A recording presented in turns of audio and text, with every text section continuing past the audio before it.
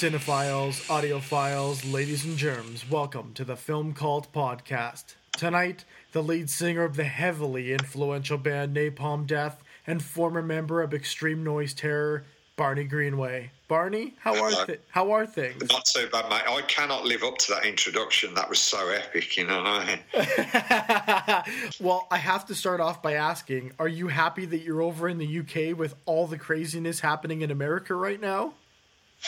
Well, you know, I'd be a bit neutral about that. You know, I don't kind of judge it on those lines, really. You know, I mean, don't forget we've had it bad as well, man. You know what I mean? It's like we haven't escaped the worst vestiges of it. You know, it's really me. I'm the one who's a bit lucky in this situation. I feel obviously empathy for those who have had to go through this. You know, and those without the ways and means, you know, that live in a country where the health system can basically cost you your life, you know what I mean, in terms of paying for it, you know what I mean? So at least we have a free national health service here, you know, and we should be thankful for that, you know, which America lacks, of course, you know, and I would suggest it needs to get one fucking quick sharp, you know. Well, I'm up in Canada, so I agree with you 100%. So yeah, well, the Canadian systems helped me out as well when I broke my arm on stage last time, and luckily we were on the way up to Canada, and I got myself. It wasn't free, but I got myself nice and fixed up for like a fraction of what it would have cost me, and when I say fraction, I underline that word, put it in italics, and highlight it to fuck, you know, a fraction of what it would have cost in the US, you know. So. Well, have you noticed that the police brutality and the Black Lives Matter movement is going in the UK? Have you noticed that it's picking up? And do you see real change coming from that? No, we haven't had the same level of, I would say, militarisation as what has been happening in the US. And actually, the police have stood off, you know, in a lot of cases. You know, they haven't used force because they understand the matter, you know, they understand the seriousness of the matter. You know, I'm fully behind the Black Lives Matter movement primarily because of the fundamental. It shouldn't be that anybody in this world should be treated differently, you know, but it extends beyond that direct focus point. This extends to the whole world. You know, when you go to certain parts of the world and it's a significant part of the global population cannot access regular meals, healthcare, you know, sanitary conditions, you know, et cetera, et cetera. I mean, that's not right, surely, you know. That's inequality. That's the same thing, you know. Do you think that we're at a tipping point right now? Do you see the governments are finally going to, new ideas are going to finally start coming to light now? Or do you think that it remains to be seen? Quo? Yeah. I think it remains to be seen.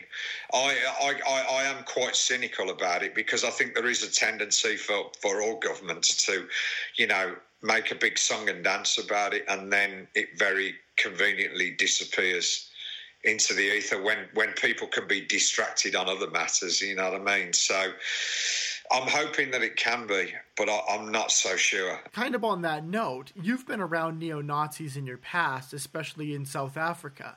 Do you see the world falling into the alt-right as much as the media would have you believe? Or do you think this is completely different? No, I don't think it'll go that way because those people have proved that they're fucking incapable, really, of holding on to power. I mean, even Hitler couldn't. It was unsustainable, you know, that whole movement, because in the end, the conditions, you know, everything is about public perception, public livelihood, and public sort of survival.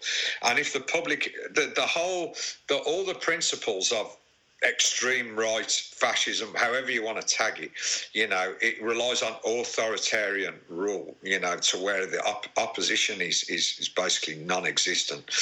Do you think the population is going to put up with that for too long outside of the initial appeal? I don't fucking think so. You know what I mean?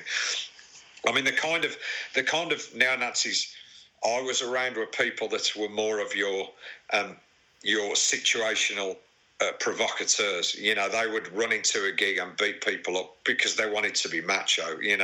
They were basically just content to be bullies. I don't think they necessarily even understood what the implications of a fascist system would be, because there is a fair chance that a lot of those people would be first in the firing line, if it did actually come to pass. So I think they kind of need to be careful what they wish for, but so yeah, I mean, that sort of level of neo-Nazism is a little different to what you're referring to. They run on the same principles, but I think the actual realities are slightly different. Well, let me take you way back now. What were some of the formative influences that made you the artist that you are today? Well, I don't know, mate. You know what? Here's the thing. I more or less fell into Napalm Death, like you'd fall through a window if you didn't look and it was open and you tried to lean on it. I mean, really, I had no intentions of being if you want to put it like this, a full-time musician. I had a couple of fucking, like knockabout bands, like with, for example, like Jimmy, the bass player on the B-side of the Scum album. Mm-hmm.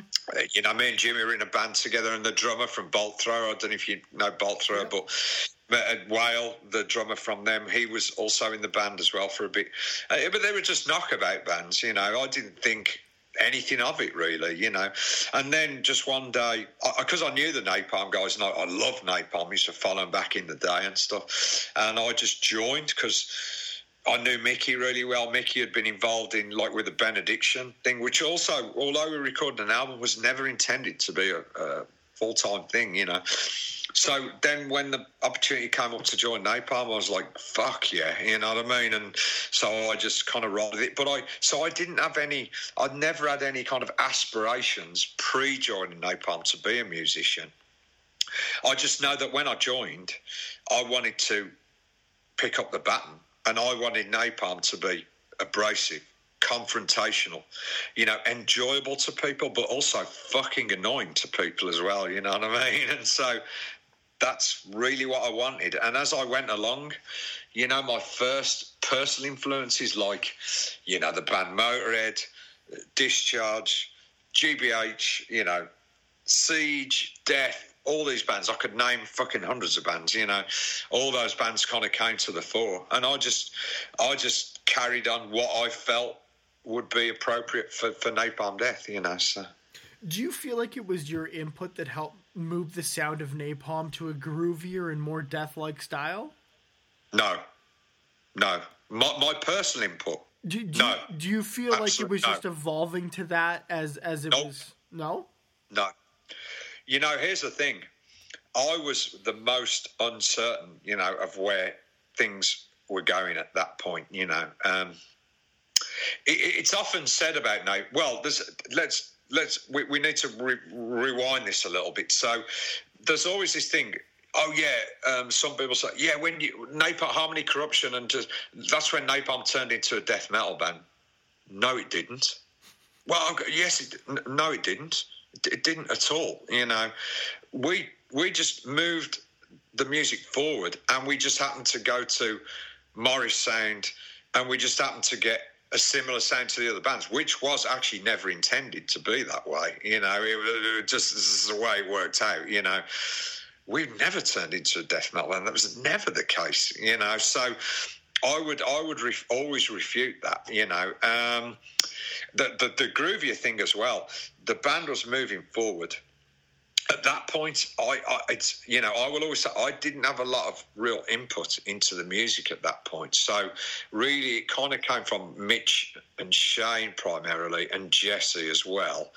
I didn't have a lot of input, and consequently, there was actually a lot of conflicts in the band at the time, because after Utopia Banished, which was to me was a really great album, and actually a really great album to make as well. It felt really good. After that, we really kind of shifted a gear. And looking back with hindsight, I can say that I misunderstood. A lot of it didn't. I misinterpreted a lot of the stuff then, that what was coming out. Now, with hindsight, I look back at a lot of stuff and I don't have a problem with it, you know what I mean? But at the time, like Fear, Emptiness, Despair album caused me a lot of sleepless nights, I was like, whoa, what is this? This is not fast and crazy like it's supposed to. Or it was, but it was also... a great percentage of it was something else, and it really stressed me out and kept me awake at night for points. But I feel with hindsight and experience, I feel a little differently about it now, So, yeah, it wasn't, actually, there wasn't any individual person. It was more a collective thing. But for me, I was always very cautious in some of the steps that were being taken, So. Well, the last Napalm album, Apex Predator Easy Meat, was welcomed with pretty favorable response. Do you think that the new album, Throes of Joy and Defensive Defeatism, expands upon that mindset of the band during Apex? Or do you feel like you're in a new headspace on this album? Yeah, well, what I would say, and I just want to pick up from the last answer that I gave to say that nowadays it's different because I am, I would argue, quite instrumental in the way things are shaped. Shane writes the music, now, so for the brand new album, he wrote like pretty much all the music, so, but I have a lot more of a influence on the way the band sounds now, all the new album is just, again, it's us taking the band forward a couple of steps, but it's not a calculated thing. It's not like it's it's a box ticking exercise where we go, yeah, this band, that band, that band, that band. Yeah, well, all those elements are on the album, so we're okay. It's not like that.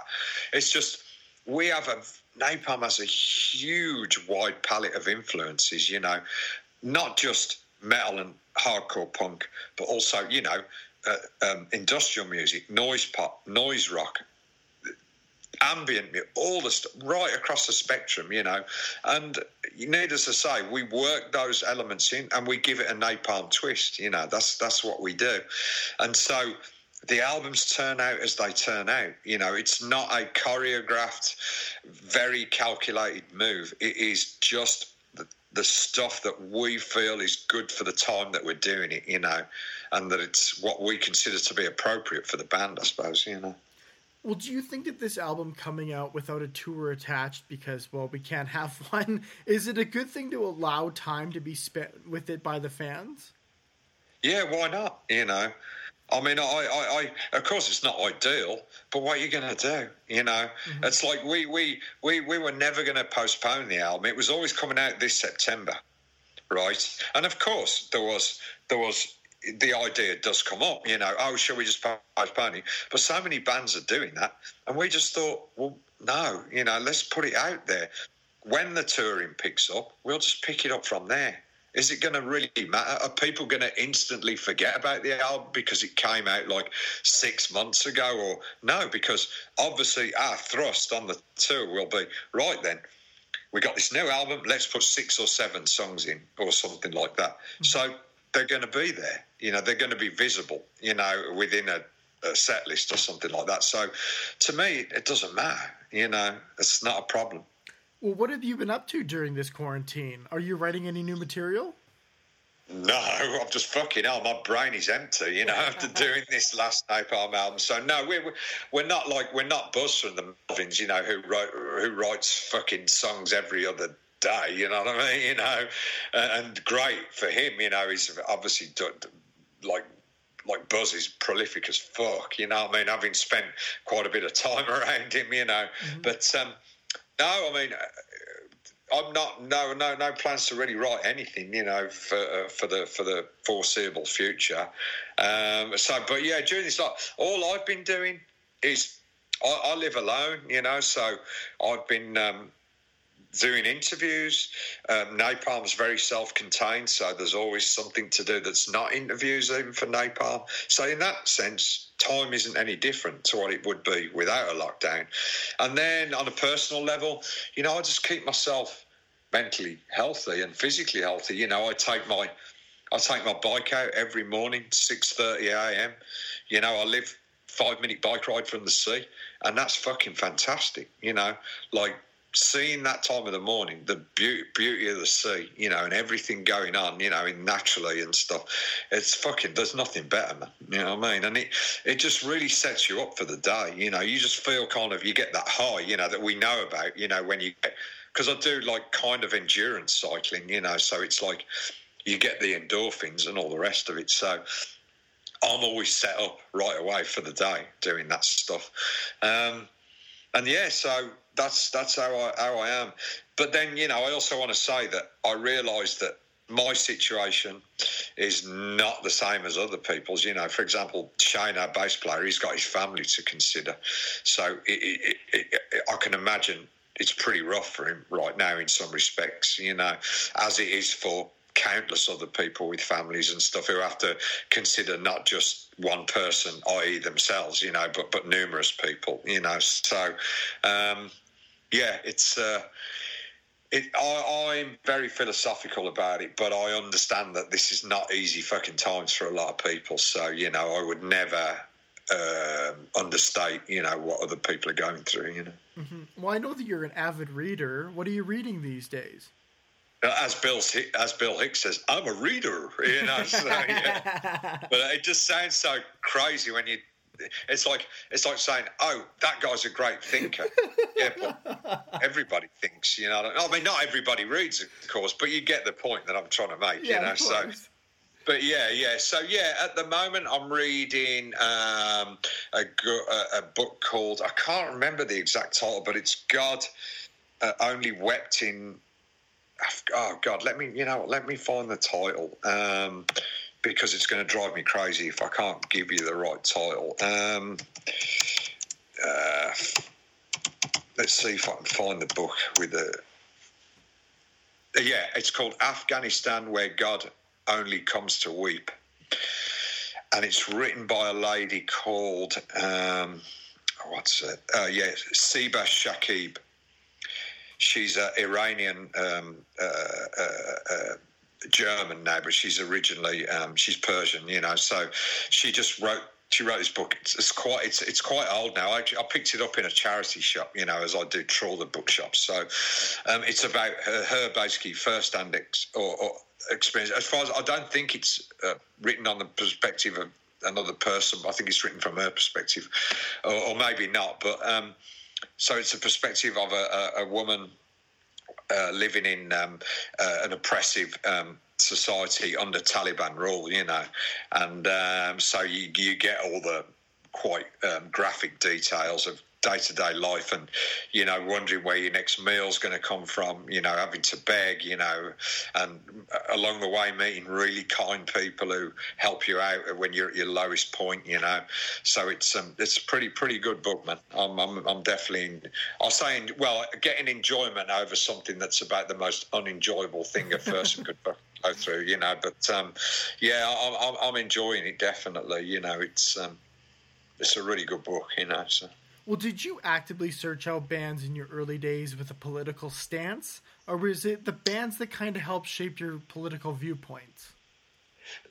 Bands didn't shape my political viewpoints. I already had them. You know what I mean? My viewpoints, political or apolitical, actually, because they could be considered both. I would suggest. You know, were formed when I was a young kid. You know, I grew up in a family. Like my dad was a trade unionist, so I remember some of the ideas coming from that, which was, you know, at the time, apartheid was going on in South Africa, and I remember reading the stories of people being brutalised, you know, under the regime. And even as a young kid, I understood this is not right, you know.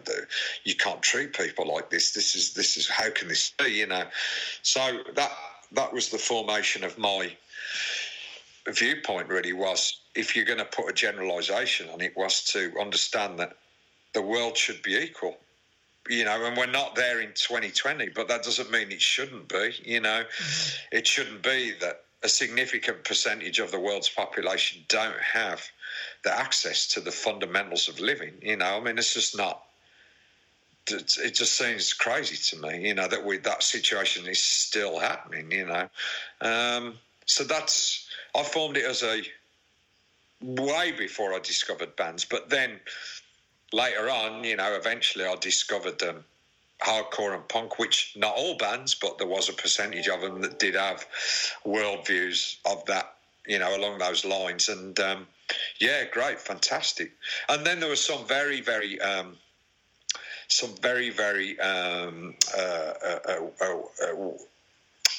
well expressed bands like Crass, who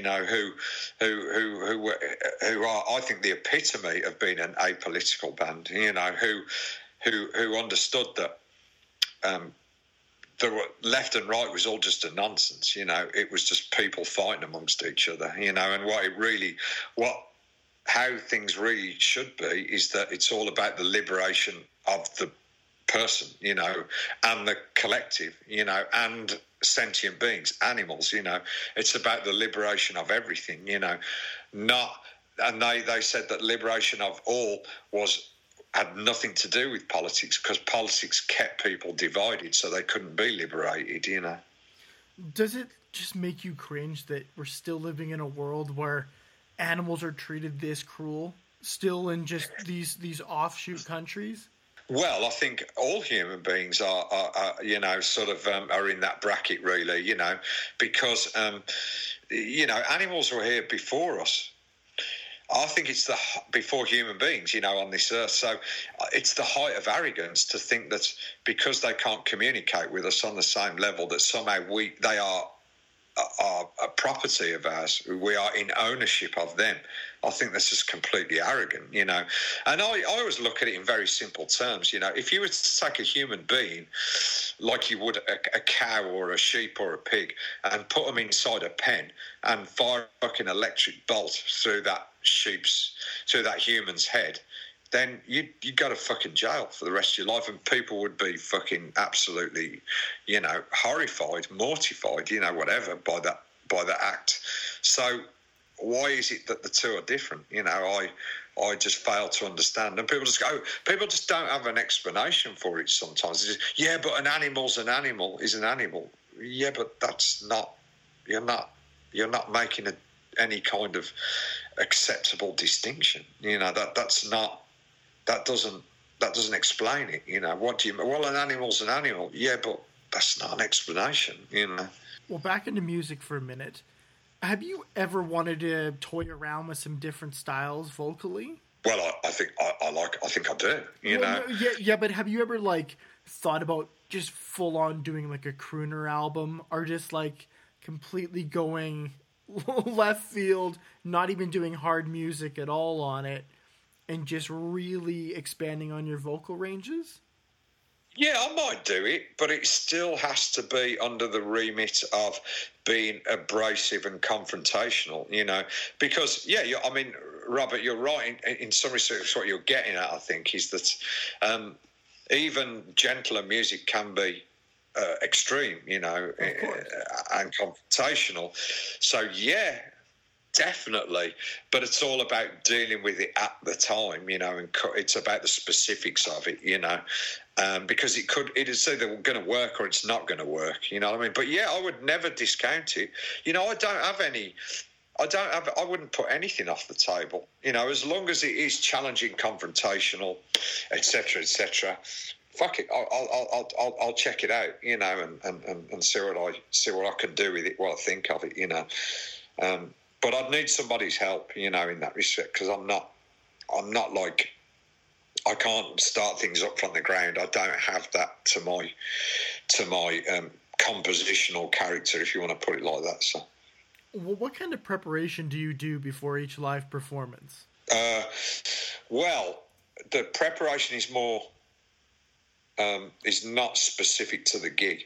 The best preparation for me, and I know other people in bands will be different.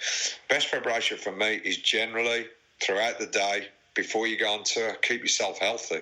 That's the best preparation you can do. I don't do any voice-specific preparation. I do a few stretches just so you don't, because I have pulled muscles a couple of times, you know, so there's a couple of stretches you can do. But aside from that, nothing at all. You know, your body, if you look after it generally in life, it will look after you. If you don't, it won't. It's kind of that simple, really, you know. You're a big Soviet-era film fan. Have you ever got to tour Mosfilm at all? No, I haven't. Unfortunately, no, because our Russian gig schedules have always been really fucking crazy. You know, there was never any time to do it. But I collect films from the time, and also not just Russian Soviet films, but I try to get stuff from across the board, like also Romanian era. I love like Romanian era films. There was one producer, and I can't remember his name off the top of my head, but he did a lot of short films that very much reflected the collective culture, and he worked like everyday whimsical stories into the collectivist ideology. So they were a different perspective as what you would imagine the Western interpretation to be. And I love the techniques. I love the way they were filmed. You know, the real spontaneity, you know, to the filming, or at least what I'm getting through the camera. You know, so I love it. You know, the more stuff that I can find, which sometimes it's not always easy to find, you know, but yeah, you know. Can we expect you to have a film in the upcoming future? You know what? If it was an independent film, you know, if somebody asked me to get involved, you know, then I would, you know, definitely, you know, if I could play a part in that, you know. Do you actively search out like DVDs and Blu-rays of Soviet films? Are you trying to get the 35, 16mm prints? No, I go for the DVDs. Yeah, I'm not quite on that level, you know, but I go for the DVDs. Basically, if we ever do tours of Eastern or the Balkan countries, I also found some really great Serbian films as well, you know. You know, sometimes the best places to find these things is the service stations, you know, where you stop on the side of the road to, you know, whatever, you go to the bathroom or buy some snacks or whatever. So they sometimes have these DVD stands, you know. You see them in America in the truck stops, you know. Yeah. But obviously they're region specific, you know. So I'll just go and buy some of these movies. I mean, these movies cost the equivalent of probably like $1.50, and I'll just go, fuck it, I've nothing to lose. I'll just grab like 20 of them or something like that, you know, and just watch them. And I've found some real gems in there, you know. I found this one, and I don't know the name because I can't translate the title. It was all in Cyrillic, you know, but it's a Serbian film about somebody that's was a Croat that was living in a Serbian village, and the village had been bombed out, and he came back to the village and tried to reconnect with the locals and stuff. And it's like a surrealist film, and it just gets really bizarre, you know, some of the stuff that happens, and it's just arguably everyday experience, except in a village that's been fucking decimated, like structurally, you know. And it's just a really, really good, like, psychological situationist kind of story, you know, just really good. And again, it cost me like less than $1 probably, you know, this movie did. And, you know, I mean, fucking great, you know. I mean, what more can you ask for, you know? So you're just a film fan in general? You just take any? Yeah, I'm a film buff. Yeah, awesome. What would you say some of the newer films that you've seen that you could really recommend to everybody is? Oh God, 2 Colombian films that came out recently, admittedly on Netflix. So like garlic crossings and stuff. But there was the one that just come out. It's almost like a Lord of the Flies type things, and I've forgotten the fucking title of it already. It's a new Colombian film. Basically, it's like these kids that are in a paramilitary unit, you know, and they are like an independent arm of this paramilitary unit, and they get communications from the main command, but it's usually over the radio. But a trainer comes in and trains them every. I know what this is, and it's on the tip of my tongue. Yeah. So that one is fucking brilliant. Yeah, fucking brilliant film. There's another one recently called. There's another one along the same. I don't know. It's the same with Cinquarotes or something like that. Think it's about two young kids who like go on a. Oh, I can't. Yeah, I can't remember the fucking name of it exactly. But whilst it's to my mind, I'll give you two of my favourite films. That actually came. They weren't Soviet era films, but they were based upon the time. So, The Lives of Others, in its original German title, Das Leben der Anderen. I don't know if you're aware of that film. It's a fucking amazing film. That is my favourite film ever. I mean, I'm not joking. That is, mate, I saw that film and I was like, fucking hell, that film was fucking incredible. You know what I mean? The characterization in that film, the individual performances are fucking incredible. And the textures in that cinematography, it's fucking mind blowing. Yeah, absolutely. And then my second favourite after that, it's called, and I always get the title mixed up, so I'm going to Google it right now because I don't want to get it wrong. Just bear with me, and I'll have it 1 second. Because it's like it's made up of days and months and weeks, and that's in the title. So, yeah, it's called 4 months, 3 weeks, and 2 days. I was so happy when Criterion put that out. It's such a great film. I saw that back when it was playing the festival circuit. There was nobody there. Yeah. Nobody knew what the hell it was. By the end of the year, that movie had blown up. It was it's such a great movie. Mate, I mean, aside from the traumas that the women are going through in that film, which again also really spoke to me because I'm on a personal level, I think sexual health and reproductive rights for me should not be messed with. It is a basic human right. You know what I mean? So, and bearing in mind that in Ceausescu's Romania, abortion was completely illegal. Because obviously his ideal was he wanted to increase the population. That's how a lot of dictators made their pitch. To increase the number of citizens, by any means necessary. So therefore, abortions in Romania were completely illegal, And if doctors got caught, of course, there were people doing them that were sympathetic to women's rights, and women's sexual reproductive rights. But if you got caught doing it, man, it was serious shit, Or if you got caught having an abortion, same thing, So the women, it's really powerful because of that alone, but also the scene setting, the capturing of Romanian society at the time, the secrecy, the surveillance, mate. I mean, it's just, again, much like Lives of Others, fucking incredible. I mean, I can't speak highly enough, of those films. Who would you say your favorite filmmaker is from from Russia as a whole? Probably the guy that did The Stalker, the original version. Probably him. Andrei Tarkovsky. Yeah, because that film, I mean, there's many other films I could mention, but the whole atmosphere of that film is, for the time, it was 1971, was it, or something like that? It was 1970. It was 1979, I believe.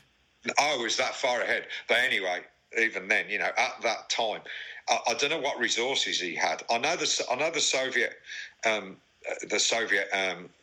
administration wanted filmmakers to make great films because it was in their interest, for propaganda purposes.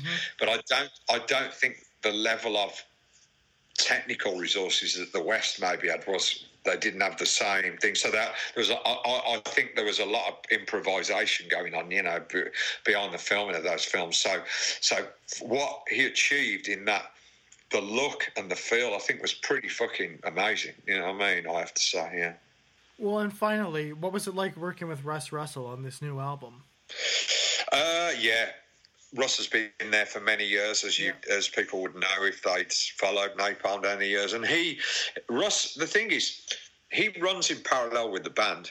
You know, as people, we understand moving forwards is definitely one of the best attributes you can have. We also understand that that the sound should move forward as well. It should not lose its edge. It should not It should not lose its abrasive and confrontational edge. But that doesn't mean to say it can't sound different, you know, compared to previous albums. So Russ understands that, the evolution of sound. He's not a producer that goes in and does, say, 20 bands and all 20 sound more or less the same because that's his production. He doesn't do that, you know.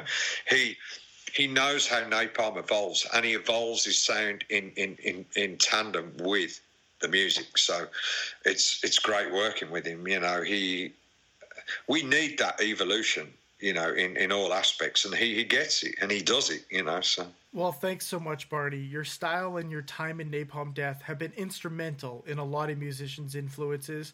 So it means a lot that you could take some time on here, open up your world a bit to the audience. Sure.